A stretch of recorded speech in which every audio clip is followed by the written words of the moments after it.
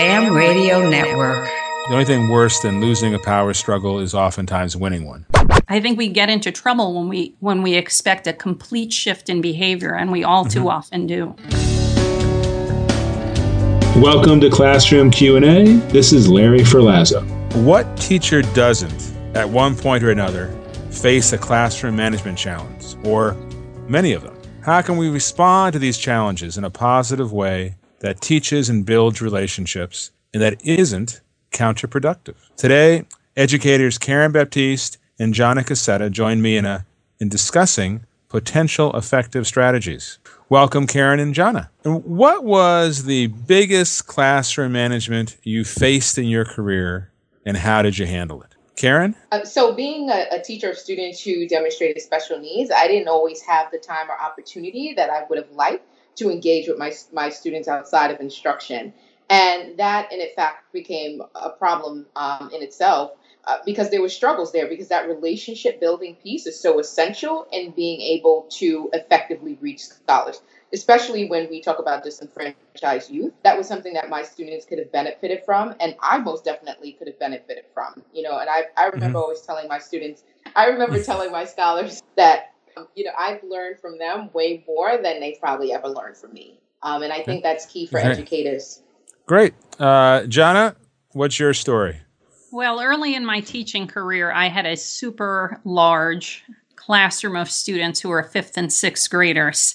And they had such diverse needs, both behaviorally and academically. And because I was new, I didn't have all the tools that I needed to make them feel like they had real academic competence, which is my job to do as a teacher, or to really allow them to have some autonomy in the classroom. So I really approached it in a very sort of micromanaging way, which probably wasn't the best approach. What worked for me was that I was able to spend lots of time with them as the classroom teacher, and was able to build some really solid relationships that got me through those first couple of years of teaching. And I was able to spend some non-traditional academic and non-academic time with them to show students who were having a hard time that I cared and was available. And I think that allowed me to get through the year in a way that wasn't totally unsuccessful, but I've certainly developed many other tools since then that I wish I had at that point.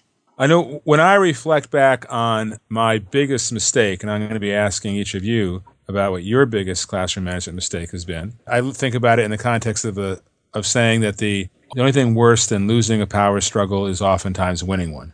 And my biggest mistakes are whenever I turn any problem into a power struggle. A perfect example of that is, we all saw the video in South Carolina of the police being called in because a student wouldn't give up their phone instead of just waiting to deal with it the next day or later in the day.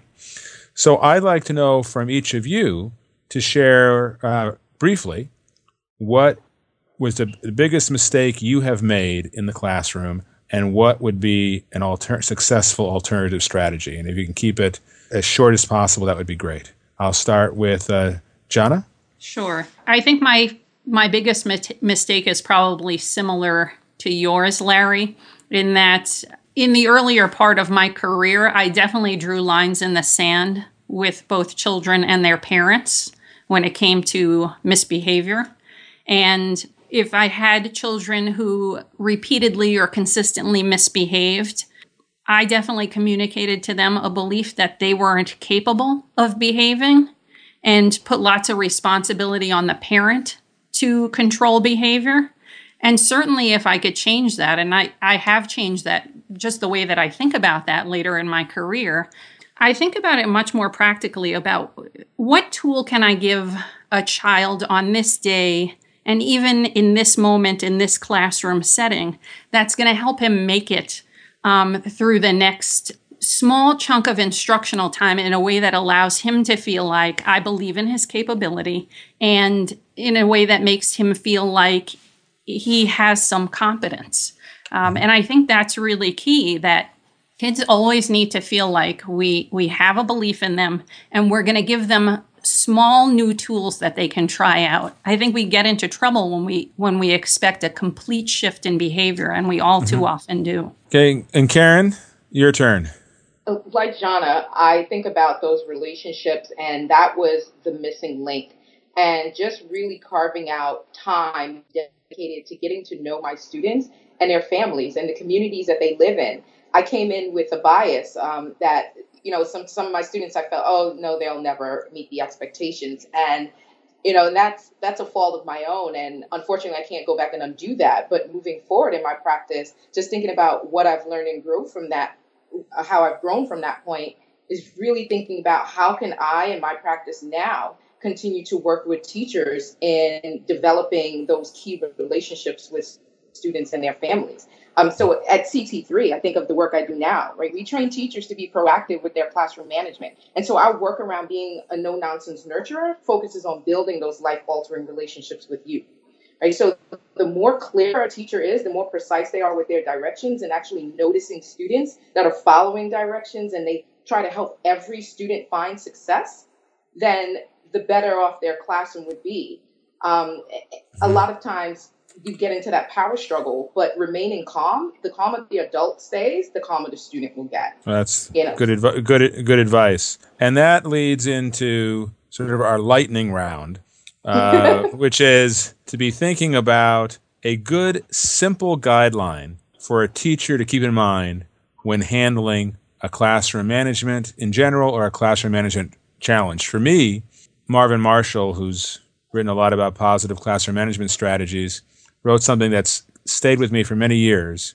He said, is what you're going to do now going to push the student away or deepen the relationship with that student? And to always push towards deepening it, which doesn't mean you can't challenge or have consequences, but how you approach it is the key. So I found that helpful for me.